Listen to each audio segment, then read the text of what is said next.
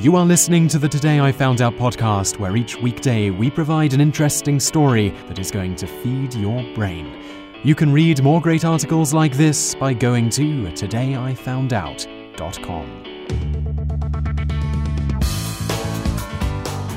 Welcome to episode number 397 of the Daily Knowledge Podcast from todayifoundout.com. In the episode today, you're going to learn about the 911 emergency number, and in the bonus facts section, you're going to learn about some international emergency numbers. Let's just get started with today's show. Before the 1960s, the United States didn't have one universal phone number for Americans to call if they needed help from the police or fire department. Callers simply had to know the phone number for each department in the area they were currently in. In the case of large cities, there were often multiple police and fire departments covering different areas. Los Angeles, for example, had 50 different police departments and just as many phone numbers. Telephone operators would usually be left to direct emergency calls if the caller wasn't sure which department or phone number they needed. Oftentimes, there would be further delays upon getting the police or fire department on the line if the clerks who answered the phone were busy with another caller. Needless to say, this system wasn't optimized to get emergency help where it needed to go very quickly. To solve this problem, the National Fire Chiefs Association suggested a national emergency phone number in 1957, but it wasn't until 1967 that President Lyndon B. Johnson helped get the ball rolling. A report of President Johnson's Commission on Law Enforcement and Administration of Justice suggested that a single telephone number should be designated for callers to use in emergencies nationwide, or at least in major cities. The report also recommended that police departments have two phone lines, one for emergencies and another for regular business calls. That way, callers looking to report an emergency wouldn't be stuck on hold while the clerk helped someone who was simply looking for information. To make this universal emergency number a reality, the Federal Communications Commission, FCC, partnered with the American Telephone and Telegraph Company, also known as AT&T, in late 1967 to figure out what the number should be. After mulling it over, AT&T proposed in 1968 that the numbers 911 should make up the new universal emergency phone number. Why the numbers 911 specifically? Simply put, the phone number 911 is short, easy to remember, and can be dialed relatively quickly given the few digits. This was particularly important in old-style rotary, pulse-dialing phones, which were still popular when the 911 system was first implemented. The touch-tone phone wasn't first widely introduced until 1963 and took a few decades to completely supplant rotary phones. In addition, the fact that it was only 3 digits meant the number could easily be distinguished from other normal phone numbers in AT&T's internal system and routed to a special location without too many changes to the AT&T network.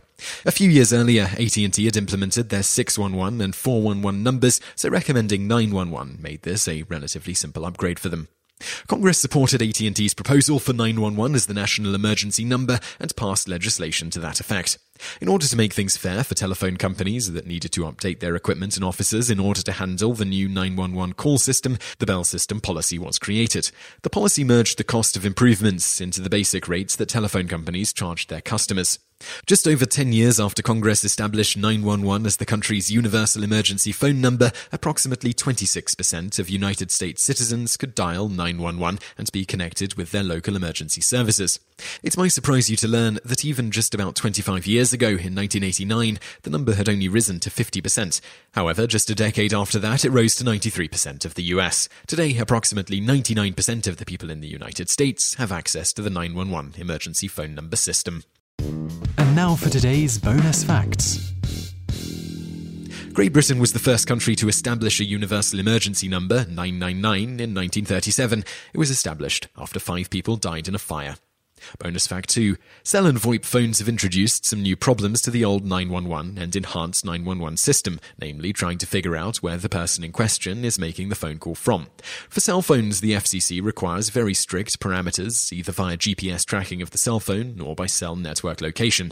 In the former case, it needs to be accurate to within 150 meters for a minimum of 90% of 911 calls and within 50 meters for a minimum of 67% of the calls.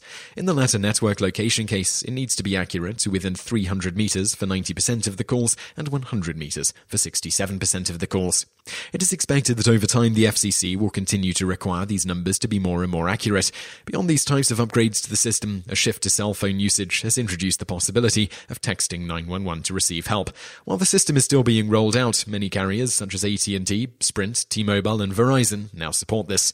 To get around the problem of the individual sending the text, knowing whether the texting 911 system is available in their their area. If you send one where it isn't available yet, you should receive an automatic response text message telling you it's not available.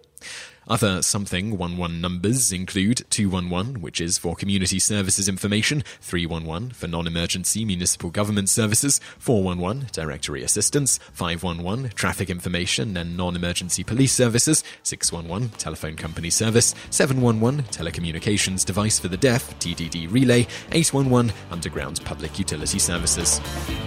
You just listened to an episode of the Today I Found Out Daily podcast. Tune in every weekday for another great episode, or find more articles at todayifoundout.com.